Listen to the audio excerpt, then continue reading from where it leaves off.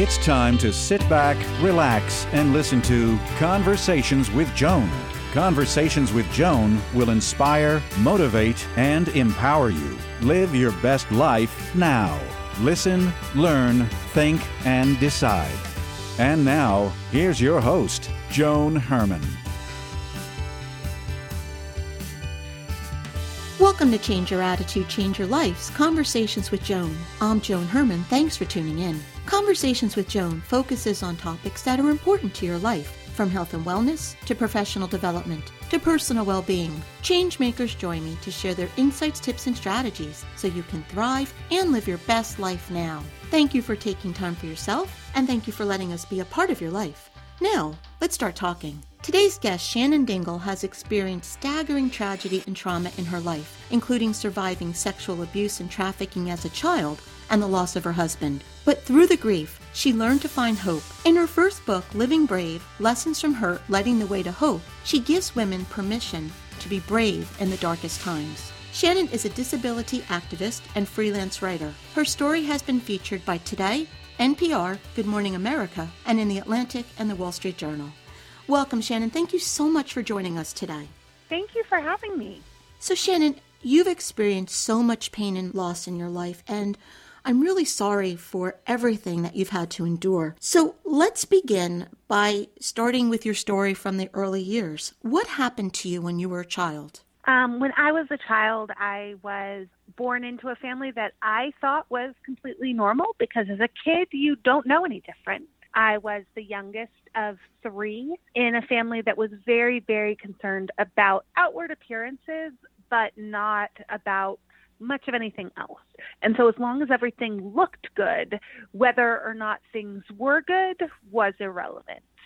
I began experiencing sexual abuse at a very young age. By the time I was wrapping up middle school, it escalated to sex trafficking, where basically my dad allowed men to continue that same abuse for a price. And then basically my focus through a lot of those years was that if I could make it to 18, then I could go to college, I could get out of there, I could make it through anything after that. I just needed to live long enough to get to adulthood. So you started off by saying you thought you lived in a family where all of this was normal. When did you realize that this behavior was not, quote unquote, normal? You know, it was a gradual realization to notice little things about other families that at first seemed like, oh, wow, they're like really nice to each other. That's weird. And then realizing as I observed other families that, and more, you know, that was much more the norm than what my household was. When you are a child experiencing extreme trauma, you learn to be incredibly observant because that is what is necessary for survival. So I would observe people's moods, I would observe people's reactions, I would observe what was going on in a larger context to know if family members were going to be angry, if family members were going to be in a bad mood or good mood or a mood where they were distracted by things, and so maybe I would be safer. And with all of that, it made me a keen observer of other families and other people as well. I think that there was a part of me that always knew that some of the things were wrong.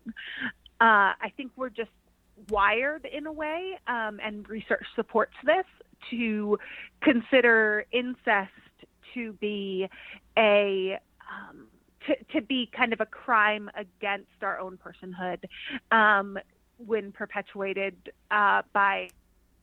especially by an older male figure. Mm-hmm. And so I began watching, and I would say it was really solidly by middle school when kids talked a lot more about their home lives than we really did in elementary school, that I realized, wait, these experiences that other people are sharing seem to be like real and true rather than what I had been taught to do, which is there's things you share that make us look good. And then there's things that no one shares. And so that we don't look bad. And I thought everybody had those stories that no one shares so we don't look bad. And it was, around 11 or so that I realized that. So Shannon, you mentioned your father. When the person who is supposed to protect you and that you're supposed to be able to trust the most betrays you in such a horrific manner, how do you then move forward and build any type of a relationship with another person? It's hard. And it was made even more difficult by the fact that my father was a high-ranking official in the local sheriff's office. So it not only was my father who's supposed to care for me, but how do you go to the police when it's the police that are hurting you? So for me, honestly, a lot of the reality has been that I am very slow to trust. I am very cautious about letting people in, and kind of to a fault can try to be independent. I'm learning more and more, and a lot of my story in the book is speaking to that, the how to trust and how I came to trust Lee, my husband, who I met when I was 18. And a large part of trusting him was that I got a horrible case of mono and really just didn't feel well enough to be second guessing everything like I usually would. You, in addition to these emotional scars that you've just described, you've had other impacts on your life. Can you share some of those with us as well? Yeah. I have some physical disabilities that are lasting from physical and sexual abuse. I've had 6 knee surgeries, I think now, 6 spinal surgeries, and things are much better, but will never be what they should have been. At various times, I experienced different levels of disability as a result of all of that, and even had my most recent spine surgery was just this past January. And additionally, I think it's really, really important that we are mindful that our minds are as much a part of our body as our knees and spine are. Mm-hmm. So I have pretty severe PTSD and require a lot of really robust mental health supports that thankfully I've been able to put into place and have an excellent therapist who I've been working with for quite a while. So one of the things that I hope is a takeaway from the book is that there is absolutely no shame in seeking help. That more often than not, it's when we don't seek help and we don't acknowledge how hard things are that we end up taking the hurt that we've experienced and turning it into hurt against other people. So Shannon, you've experienced tremendous, tremendous tragedy in your life, going through all of what happened as a child, then you met a man, you fell in love, and then he passed away. And so you have all of these emotional and these physical scars. For anyone who is listening, we all go through different challenges in one degree or another. But with what you were able to move forward from, how on earth did you do this? How did you get from that place where you were so broken to writing a book about living brave? How did you make that leap? Well, I think all of us are a lot braver than we know. And then circumstances can end up making it necessary for that to rise up more than it might have otherwise. I don't aim to be perfect. I used to. And that was something that would catch me up all the time because no one is perfect. And I would end up beating myself up a lot in addition to emotional and spiritual abuse that I experienced from others.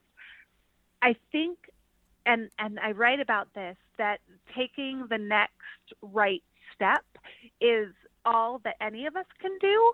And while my trauma and tragedies have been on the much more severe end, if we're going to rank things, whatever is hard for any given person is their hard. It's not that mine is worse or theirs is worse. We all are experiencing difficult things, particularly in light of COVID, but in light of just life in general.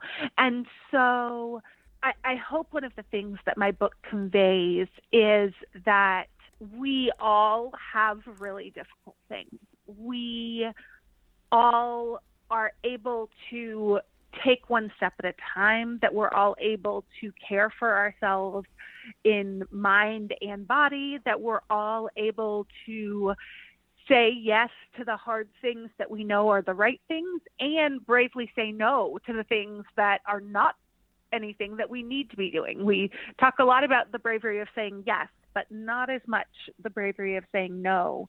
Shin, can you share with our listeners a strategy or two from your book that can help someone be brave? So one of the things, and I come back to this again and again, and it doesn't seem like a major thing, but breathing exercises, there's a ton of different breathing exercises you can do. The one that I often do is called box breathing, which I'll explain in just a moment. Our breath helps us regulate emotion. There is all sorts of science that backs that up.